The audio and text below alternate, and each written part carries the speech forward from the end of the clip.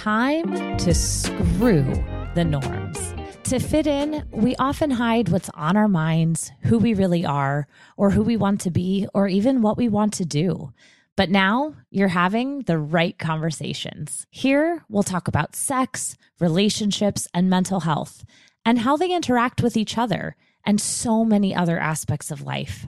Shame can't survive when we're honest and curious with each other and ourselves. It's time for your mind to scream less and for you to screw more. I'm Rachel Wright, a non-monogamous queer psychotherapist and your host. Hello, my friends. Welcome back to another episode of the Wright Conversations. When you are listening to this, let me rephrase. When this comes out, it is August 30th. And it's always interesting when you're recording a podcast or when I'm recording a podcast and I know that it's going to come out in the future and I'm talking today and I'm like, I hope that when this comes out, August 30th still represents earlier. And it's fascinating. It's like talking into the future. It's some like Back to the Future shit, you know? So welcome. Happy almost September when you're listening to this. And if you're listening backwards, happy whenever the fuck you're listening to this. I am really excited to have a conversation today. A while ago, I polled what I call my InstaFam, which is my community on Instagram, and asked y'all, what do you want to hear about on this podcast? And I took everything that everyone said, and I'm a nerd, so I made a spreadsheet and like tallied how many people said what, and then like prioritized them by desire, because again, big nerd geek over here.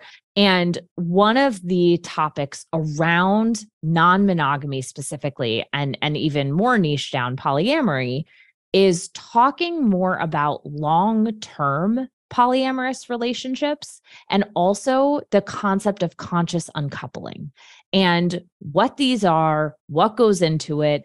And I didn't want to make an outline because, as you all know, this podcast is about conversations. It's not about structured interviews. It's not about making sure that we hit certain bullet points. I want it to be an organic, natural conversation. So I'm really excited for you to meet our guest today, who has courageously and lovingly offered to come on to talk about this topic that they know from both kind of an academic / coach / professional perspective and also a personal perspective and personal experience. So today, officially, a conversation about long-term polyamorous relationships and conscious uncoupling.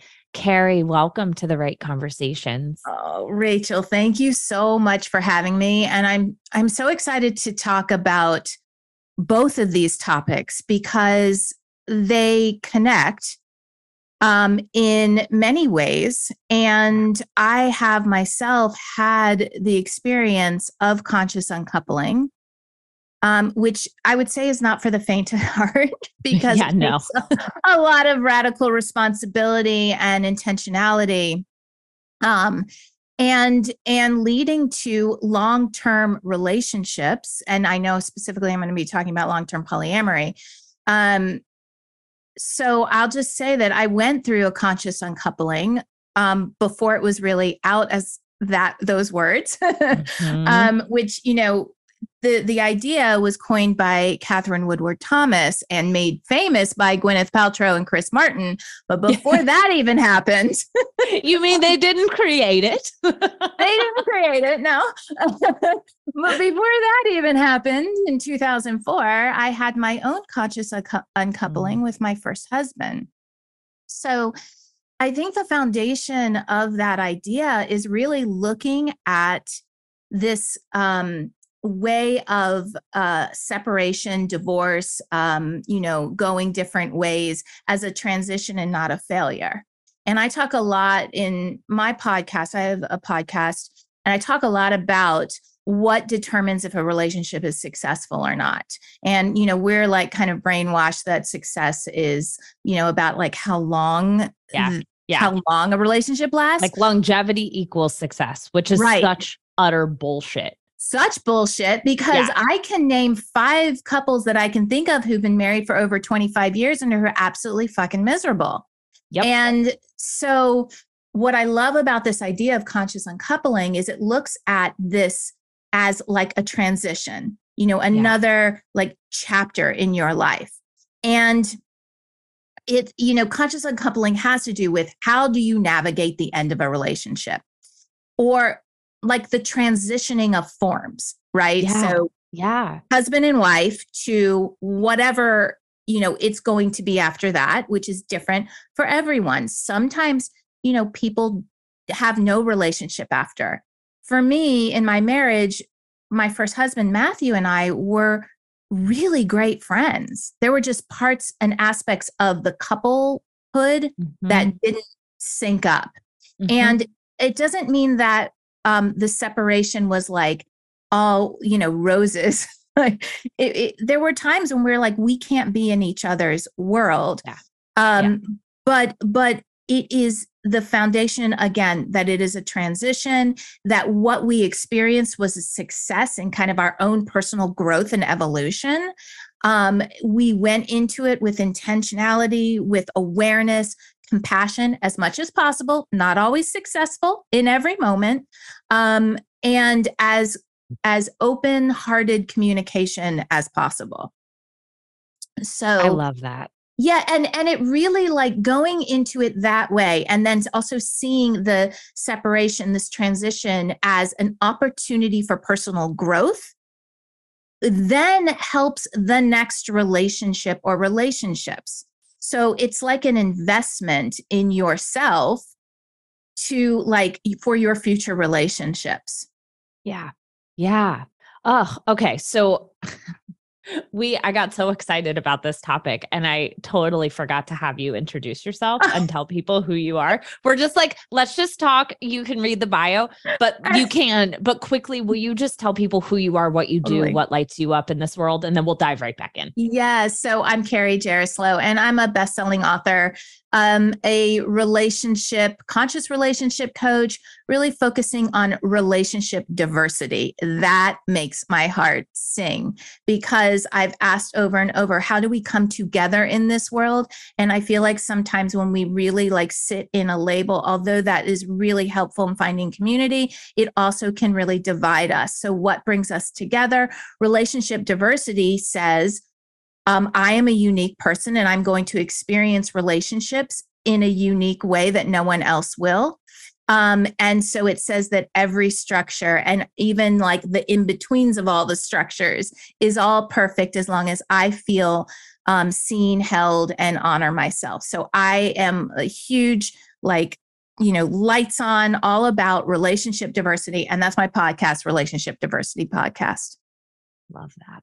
Love that. Okay. Thank you. I was like, I did not do you justice by just jumping in here.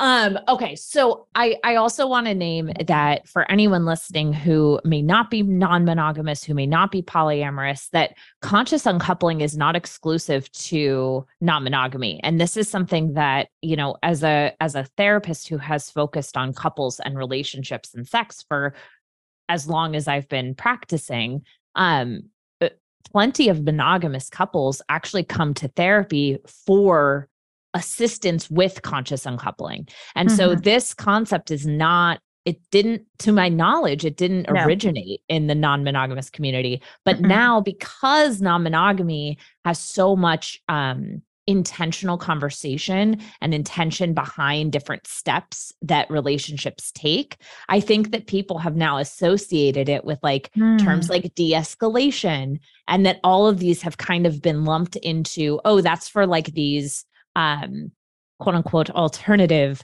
relationship, you know, orientations or designs or styles. But it's not, you know, like you were saying, it's the transition from one form of a relationship into another, whether that's into co-parents or into friends or into a combination of those.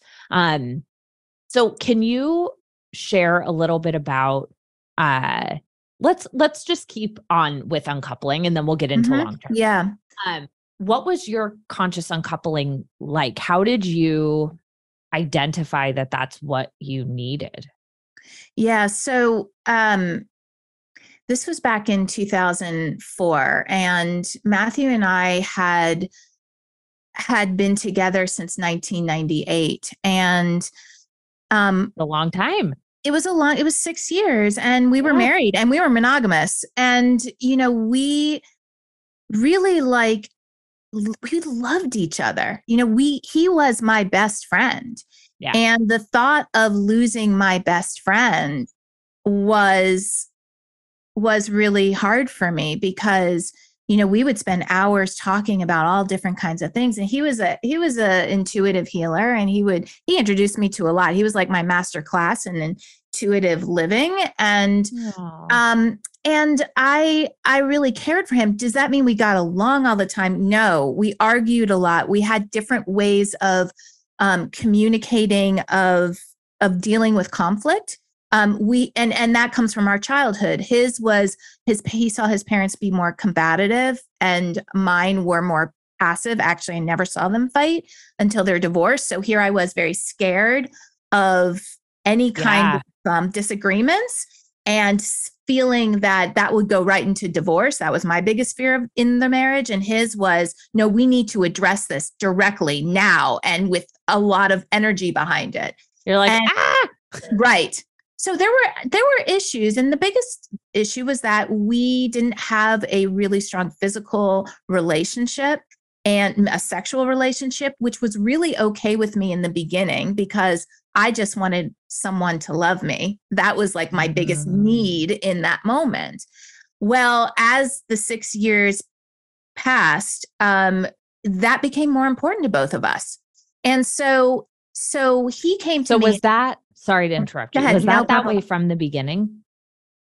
No, I don't think so. I think we were really just thankful to have such a strong companionship, and I talk about this a lot in timing of like relationship structure. Determining what you need at that moment will give you some information of why that relationship worked maybe in the beginning, but didn't work later in, the relationship, which is a part, again, of the conscious uncoupling and the learning and the evolution that each person goes through during a relationship, during their lives. Yeah. So he came to me and he said, I think we can do better. And I think we can have everything that we want and still maybe have our friendship as we navigate this separation. And I was devastated because, of course, my biggest fear was happening, divorce. That was like, I was unhealed from my relationship, my parents' divorce. And that's what the conscious uncoupling was me healing my parents' divorce and how it affected me. And that is exactly what happened. So we went in and we went through the divorce together. We went to the same lawyer. And in fact, this is so crazy. We were signing the divorce papers and this song came on the radio at the lawyers. And it said, I never heard it before, never heard it since. And the line was, and the angels sing. Like right as we were signing the papers, I was like, shit. All right, that's a message. I guess this is meant to be. I feel very lucky that we both were very much attuned to our self-growth. That's what made that conscious uncoupling happen. So I have had clients who, one, is very much in the concept of like, this is about my personal growth. I want to consciously uncouple. And the other person's like, you're a fucking asshole. I don't want anything to do with you. You are the reason for all of my pain and suffering. I hate you so much. And so really working with that one person who wants to grow and evolve from the experience. Yeah. While allowing their partner to have their own experience. I get asked that a lot. Can I consciously uncouple if the other person has no interest? And the answer is yes. And this is very interesting. So that person that was my client is now in a relationship that is so fulfilling because they did their work. They did their work. They looked at it. They grew. They saw it in that conscious uncoupling, context. Yeah. Whereas the partner is suffering physically, mentally, so if someone is listening and they're in a relationship where they have thought about breaking up, right? Because that's the term that the majority of people are going to think. Like, should we break up? Should we divorce? Should we part separate? What would you encourage them to look at? Yeah. So I like to encourage people to look at kind of what I just said, which is who were you and where were you at when you started this relationship? And how have you grown, evolved, shifted, changed your needs, your wants, your desires? How have those shifted? And if you can have that conversation with your partner for them to do the same thing, great. Not necessary, but great. And I think it is, looking at, do you think that you and your partner can come back together and meet in the space where your needs, wants, and desires are met, acknowledged, honored? Or is that not possible? If that's really in a place where it is not possible, and you determine this either through counseling, coaching, therapy, whatever the way that you determine, then at that point can be the decision of it is time that we move on so that we can have, more growth, evolution, healing in our lives and in our relationships. Is there a way that you recommend someone approach their partner if they do decide that would be different from maybe what we see in movies or TV to make it more of a initiation of conscious uncoupling conversation versus this isn't working, I'm getting the fuck out of here, you stupid dick. Yeah. Yes. It is going to be unique to everyone. Yeah. Right. Because I think it's really important. I have this podcast episode that's like 3 things to do before opening up your relationship or to shifting your relationship structure. And I think that this kind of holds true for any kind of structure change. Yeah.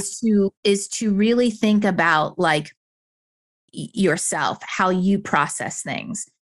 And then think about your partner, how your partner processes things.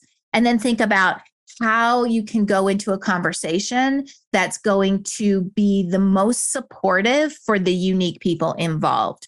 So let's say like your partner is horrible in the morning, like grouchy, grumpy, and seems to be most happy at night when kind of they're done with work and, that they're in a better mood for whatever reason. So really think about like timing, when to have this conversation.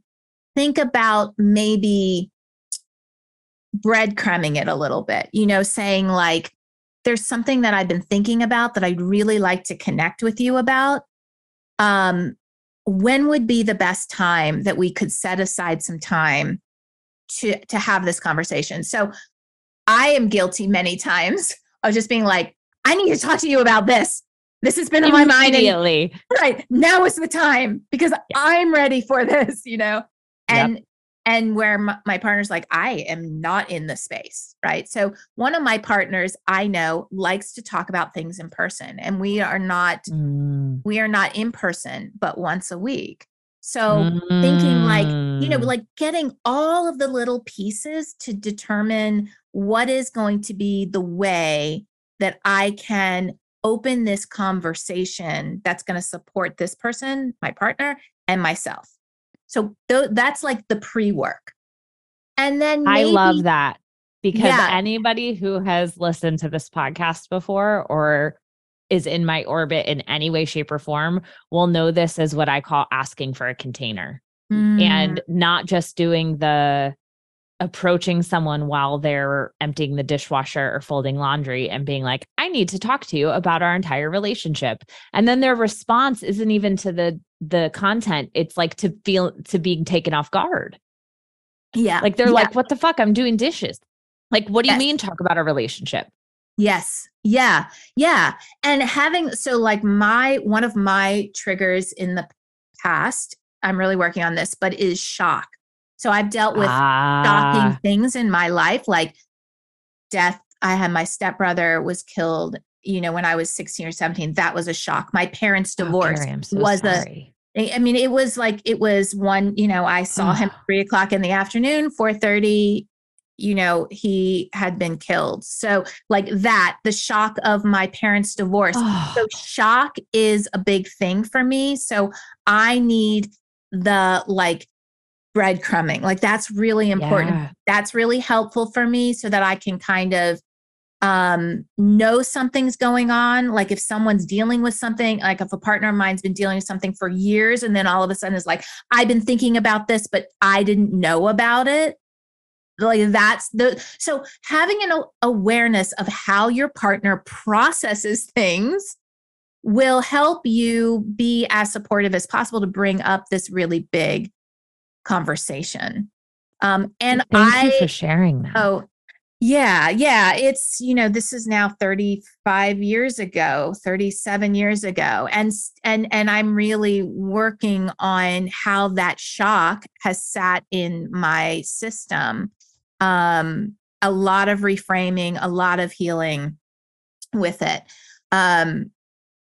So, that kind of awareness is going to give you some ideas as to how to bring up this kind of big topic. And maybe it is in little segments. Maybe it's not just this whole thing of like, I've been thinking about this for a year and I don't want to be with you anymore. Like that kind of thing is like, whoa, you just dropped something so huge on me and I don't even know what to do with that.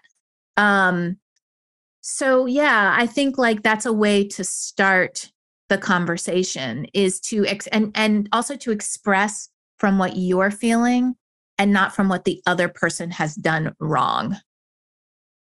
Yes. Yeah.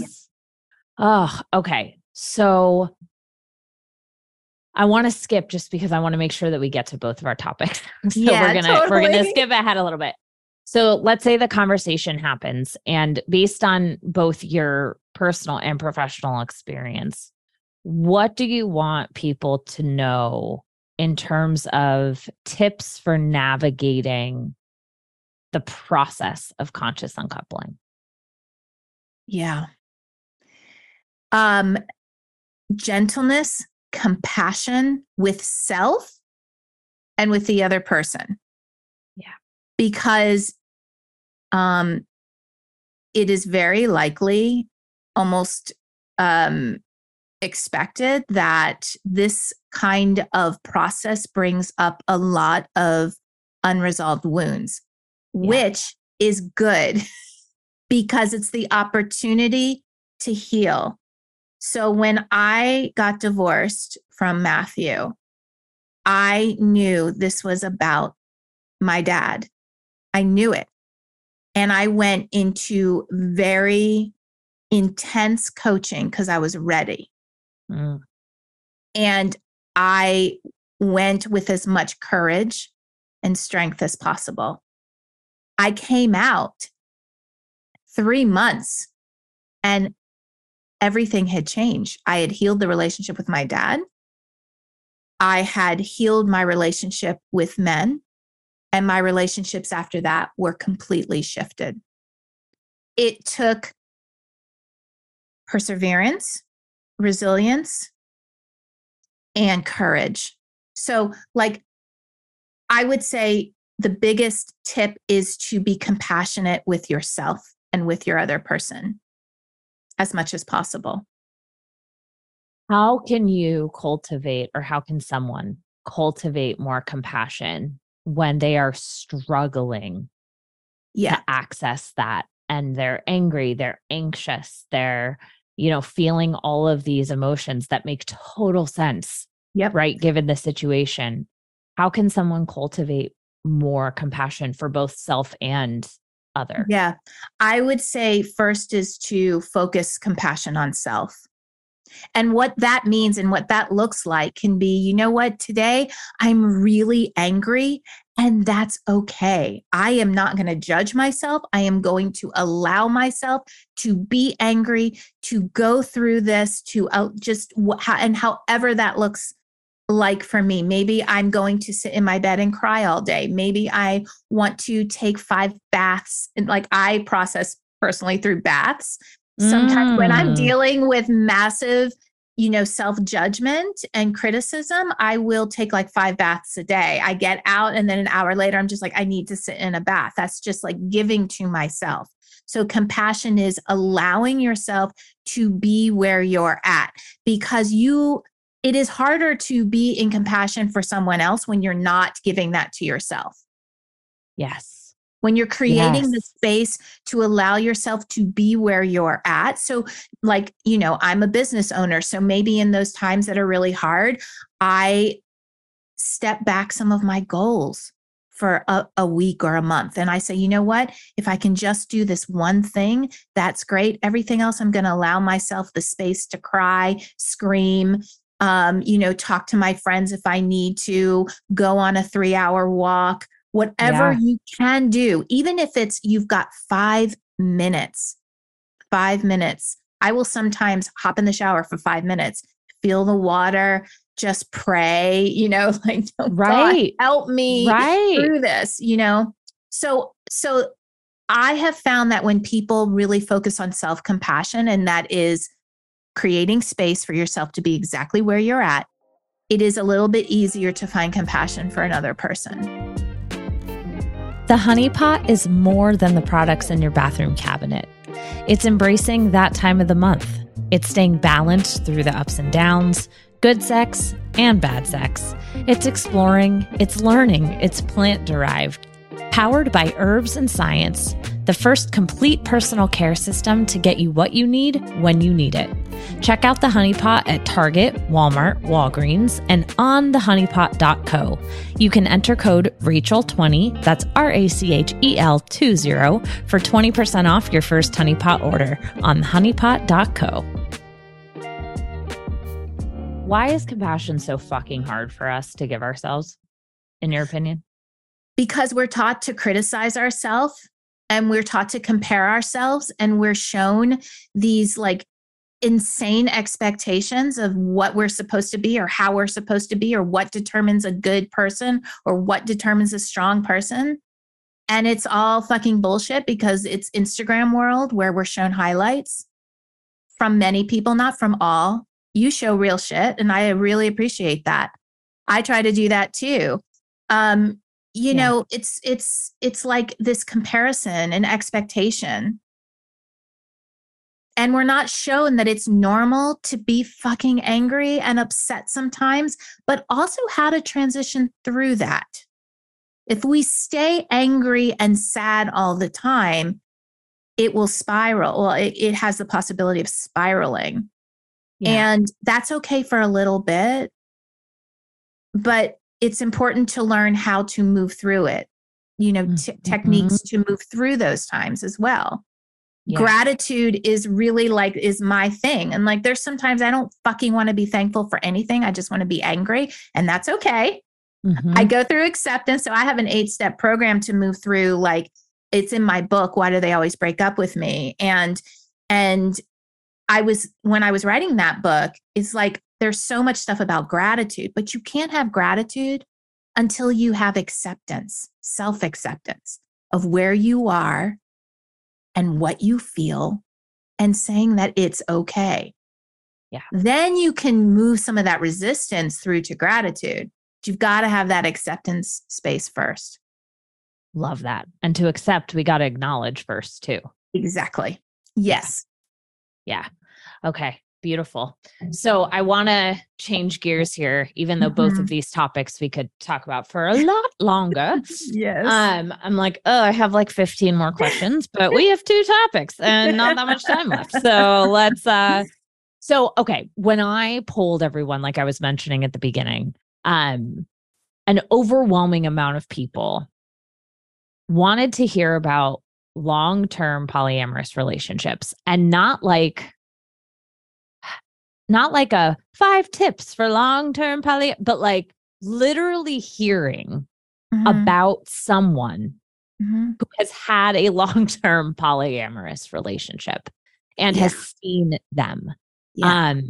So let's just start there. What is your experience with long-term polyamorous relationships? Yeah.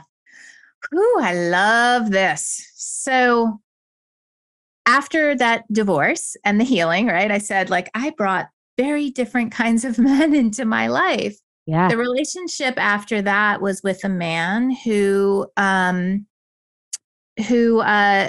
was going through divorce at the same time, and a massive spiritual like unfolding of what his life had been. He had cheated on his wife for most of their marriage, which originally, without the healing that I did, would have made me run for the hills. But instead, I said, I still am really interested and want to get to know you, but we're not doing it in this way, and you're not going to lie to me. What I need is honesty. So let's go into this as an open relationship. This was back in 2004.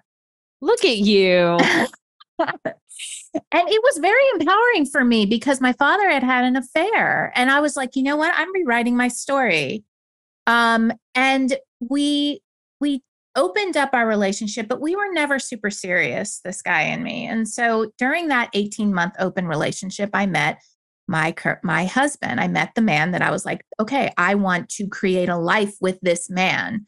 We got married. We had children. We had always talked about having this as like not doing relationships like society says we should do relationships. That was always in our like vision. Let's just do things our way. So it looked like we were doing what everyone else was doing. We met, we got married, we started having children. Well, I was 38 at the time. So I was like, if we're going to have kids, we got to have kids now. Yeah. So I had my first child at 38, my second at 43. And in the time, like around where my second was like 3 or 4, starting to go into preschool, we started having the conversation again about like, are we going to do this? Are we going to try non-monogamy, opening things up? This was maybe like 2017, 18. And we were like, yeah, we want to do this. We just don't know how because our lives are so full. But we kept kind of like talking about it. And I knew that he had never had that experience. I had, and it was important for him to have this experience. So I was just like, okay, this is like, we're going to figure this out. Well, we kind of let that go. And in 2020, January, a man walked into my life and kind of rocked my world. And I didn't even say anything to this other guy, and went to my husband about 2 or 3 months into our, our friendship, which was all it was. And I said, you know what? I'm having feelings for this guy, and I need to talk to you about it. And what do I do with it? Do I say something? Like, are we going to launch this? And he was like, I think you should say something, which was really big for him because he didn't have another person, but he was like, I think let's start going into it. Yeah. So this was at the beginning of the pandemic. And oy vey, fun timing. Crazy. Yeah. A lot of this this is interesting. Yep. Mm-hmm. So it was a lot of navigating because he was married at the time. And I had lots of conversations with his wife. We had lots of conversations. I mean, there's so much talking before anything was launched. But he and I launched a relationship in May of 2020, and we're still together. And he is not together with his wife. Wow. Yeah, that was an unfolding that was actually the way that he and her talk about it is it didn't have anything to do with what was happening. It was more of like a catalyst of what was probably going to happen anyway, which is we all talk about, right? Polyamory. If you go into it and you have issues with your relationship, it only like magnifies those. So that's what it did in their relationship. In my husband and I, my husband met his partner a year after, and they've been together for 2 years. And, you know, my partner and me have been together for 3 years, and my husband and I have been together for 17 years. So I think that's pretty long term. Yeah. I hope it's not ending because I love it. And I just feel like the relationships help each other. And I'm learning so much from both that help and support each other. It's not always easy. I'm not saying it's easy. There's a lot of emotions and triggering and all that kind of stuff. But overall, I feel like it has been such an incredible experience. What are some of the harder aspects, and what are some of the gifts and things that you love about it? For us, in our situation, time, scheduling is really challenging because we've got 2 kids and we've got a business that we're in together, and we've each got our own separate business, and like scheduling is a lot. You know, I've seen the evolution of kind of our polyamorous experience grow and change and shift throughout these 3 years, because for the first 2 years, no one knew about it. But in this last year was our real coming out to our family, to our kids, to our good friends. And then I started my podcast in 2022, September. So it was a real coming out to our family, and we've been like blown away at how incredibly accepting everyone who is close to us has been, including our kids. It's been really beautiful. Would you be open to sharing a little bit about what that coming out looked like, both with specifically family and kids? Because this is a topic that I know I get asked about a lot, and I've shared my story, no kids yet, but in terms of family, and I'm really curious if you could share yours. Yeah. It was terrifying. So we'll start there. It was really scary, but I came out to one of my brothers earlier on because he was going through his own relationship experience, and we were sharing really like deep things. And he was just like so loving and accepting. And I come from a very loving family. I have 3 brothers. My mother cultivated unconditional love, and my mother, you know, we talked about this in my podcast, or I don't know, at some point, my mother just passed, and she knew about it before she had passed, and she had come to visit for 3 weeks. I live in North Carolina. She's in Maryland. And after seeing my life and how crazy it is, she's like, I get why this works for you. I understand. I could never do this, but I understand how this works for you. Like, and so it was really just a process of, Mom, I need to tell you something. And I've always, marched to the beat of my own drum. This is what I'm doing. I'll tell you, like, the biggest fears that my parents had were something. They really love my husband, as do I. And they're like, I don't understand this. You know, it's a different generation, and they just didn't understand it. And, my father was the same way. He really didn't get it. He doesn't get it. He's concerned about me. But at the same time, he's slowly opening up to the idea. It's taken maybe 6 or 7 months, but he's opened up to it. And I tell him, like, this could have been an option possibly for you instead of having an affair. But, it just wasn't around, right? So this is me being able to honor my needs while also honoring my husband as a person, as someone I love. The honesty, the communication, it's like a total reframe of what happened. So that was my parents and my family. My kids, So my kids are very, How old are they, just for context? Yeah. So they're 14 and 9 right now. So when we introduced it, they were 13 and 8. Okay. And so we introduced it separately to each of them because they have a different understanding about relationships, sex, not that we brought anything about sex into the conversation. That was not a part of it, but still they're in a different, place. And my kids, we grew up in theater. My husband and I were theater professionals. We grew up with lots of different sexual identities, gender identities, and we talk about that a lot amongst the kids.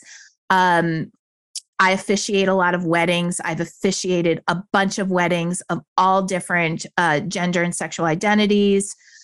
So they're very open and they understand diversity of that. And that's how I introduced it to them. So I said, how there is a bunch of different gender identities and there's diversity within that. And they both said, yeah, we know. And I said, well, there is diversity within relationships, but no one talks about it. All you ever hear about is a one person married to another person, which is called monogamy. But there are many different ways for relationships to show up. And your dad and I are doing something different. And then we explained what it was. And we explained it, just like there are other people that we care and love. We care about and we love them. And we want you to know about them because we care and love you. We care about and love you. And we want you to know about them because they're really cool people. Yeah. And one of the questions that my 14-year-old had was, well, I don't want anyone else to be my mom and my dad. And we're like, that's never going to happen. We are your mom and your dad. And after that, he was like, oh, well, I really like this. This is really interesting. I want to meet them. That's amazing. Have they had other questions since?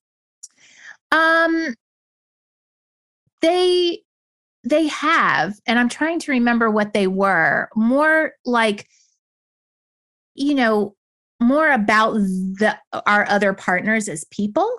Who are they? How old are they? Do they have kids? They have met one time. And my husband and I have been very protective of our kids and wanting to really cultivate as much as possible their experience. But their questions have more been about them and what they like to do. Oh, he likes to play video games. Will he play with me? Oh, his son likes to play Minecraft. Will he play with me? Oh, and we all share a Duolingo account and, we do little Duolingo, challenges together. And so I think the questions have more been surface conversation, not really about our relationships with them. Yeah. Yeah. So if somebody were to hear this and push back with this isn't for kids, or why do you need to involve your kids? That type of pushback. Yeah. What would you say to that? Well, for us, we have been very age appropriate.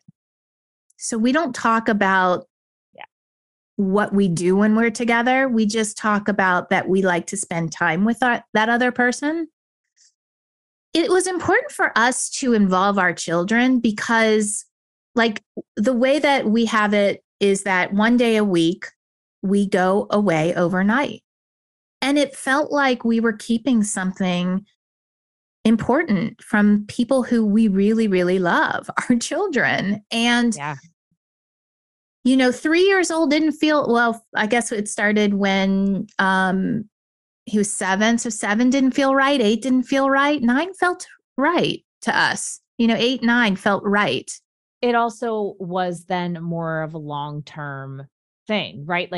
In the same way that someone who is monogamous and divorced and dating wouldn't introduce someone that they've been on 3 dates with or 2 dates with. They would wait until it was someone more significant in their lives and it sounds like that timing happened to align with your kids' ages as well. That's a great point. And I think that my husband and I determined that this is something that's really nurturing for us. We've looked at this other experience as a self-care, as a way for us to be who we are and be with someone, not as a father or a wife, a husband, but like as just ourselves. So, it's really, really working for us. So you're right. It's like a long-term thing. And we found people who we really care for. I love my husband's partner. I love her. She's so supportive and caring about our relationship, and same with my partner for our relationship, my marriage. And so, it just feels like, no, that we're doing this. And so you're right. That felt like that timing kind of became synchronistic. Has one of the things that I was just about to ask first, but I want to give context. One of the questions that I've received, or like pushback type questions that I've received around this, is like, well, you spend a lot of time with your friends, so why tell kids about what the nature of the relationship is versus just saying, this is my friend Jane, or this is my friend Joe? And I'm wondering, coming from the person in it, why that felt important to you. Because I know why it would feel important to me. Yeah. But what about that felt important to you? I think that our other partners feel, it's weird to say like more than friends. I don't know. That just feels weird to me to say, but that there's a significance in that relationship that I want my kids to be a part of. I want them to understand that there are diverse ways of being in relationships. And it's not that it has to work for anyone else. It's like, I'm not saying polyamory is for everyone. I would actually probably tell people don't do it unless you're really called to, because it requires, a lot of intention and awareness and self-responsibility. But I think like I wanted to normalize it more. I didn't want to like, I think that we feel our relationship with our other partners are more significant than I'm just going to hang out with a friend. And the fact that we go overnight once a week, that to me is like, they've never seen me go once a week overnight to a friend's house. Yes. It's and huge. they don't know what we do. Right. And I'm not against sharing it, but I'm not offering it. They don't need to know. They just know we go and we hang out with our friends, someone who we really, really care about. Yep. And when they want to know, they'll ask. And then you can decide what is appropriate to share. Exactly. Just like with anything. Like, you wouldn't say, let's say you were going over to like, I don't know, do Molly, or like go over to like get drunk. You're not going to be like, yeah, we're going to get fucked up tonight, guys. I'll be back tomorrow. Like, you don't need to share this information with a 9-year-old. And you wouldn't. You'd say like, I'm going to Jane's house. Like, yeah. And we're going to go have fun. Yeah. And this all is a way we feel of creating a container where our kids feel that they can come to us with anything. We have open conversations, age appropriate, about sex, about, self-pleasure, about, we want them to know that they can come to us, that they will hear things on the playground. And if they doubt it, they can absolutely come and ask us anything, and we will be honest and tell them the truth. My 9-year-old just came to me and said, he said what he thought sex was, what he had heard, because they're talking about it that early. And I said, that's incorrect. And I need you to know that is incorrect. And my husband and I had the conversation of, this is what is correct. This is what sex really, in a very age appropriate way. But it sets up that container. And that's what I feel is the most important, is that the kids know that we are here for them. and that they can talk to us about anything. We won't get embarrassed. Oh my God, I can't believe you're asking about that. And watching the kind of growth from my son, who's now 14, it's pretty big. It's pretty big that he has expressed that he can come to us and talk to us about anything and how much that means to him. Yes. Oh, I love this so much. Yeah. Just as we wrap up, is there anything that I didn't ask you or we didn't get? I know we didn't get to a lot, but is there anything that you want to leave everyone with? Well, I guess it's the idea that, a lot of people say polyamory doesn't work, or even like monogamy doesn't work, or something doesn't work, some kind of relationship but all structure of this doesn't work. doesn't work. And what I want to say is that every structure, whether it fits into a neat box or travels between many different structures, has a wounded side and a healed side, has a wounded perspective and a healed perspective. Any kind of relationship will not work if you're not doing your own work and looking at your wounds and doing the best you can to, do your healing work, whatever that looks like. Nothing will work. If you look at things like, and to bring it back to conscious uncoupling with awareness, compassion, and just consciousness, then any structure and every structure has the ability to, I'm doing air quotes, work, or be successful, or be a part of a chapter in your life where you say, wow, that was really amazing. Not great, not easy all the time, but wow, did I grow and learn, and how much that's helping my current relationship experience. And so instead of just stopping at it won't work, maybe go a layer deeper and start to look at yourself and get help from someone like Rachel or someone like me to help you to do your healing. Because like when I was going through that divorce and it was the lowest, I had to have someone outside of me help me. I couldn't do it by myself. And it catapulted me into a totally different experience. So that's what I would love to leave people with. I remember being in New York City in my little loft apartment, crying, saying relationships will never work for me. I'll never be able to do it. And here I am 30 years later, but still in two incredible relationships where I feel honored. I feel like my needs are met. I feel like I'm able to express myself. It is possible, because I never thought it was, but now I'm on this side. Oh, thank you. I'm so grateful for you sharing all of this, and I'm wondering how you feel right now. I feel good. Good. Hope it was helpful for someone. That's what I hope more than anything. And friends listening, I will put all of Carrie's information in the show notes as usual. Carrie, for anyone who's more auditory or can't pull up show notes, because sometimes that's hard. Where can they find you? Yes, go check out my podcast, Relationship Diversity Podcast. And you can also go to relationshipdiversitypodcast.com to learn more and to get all of the different platforms that it's on.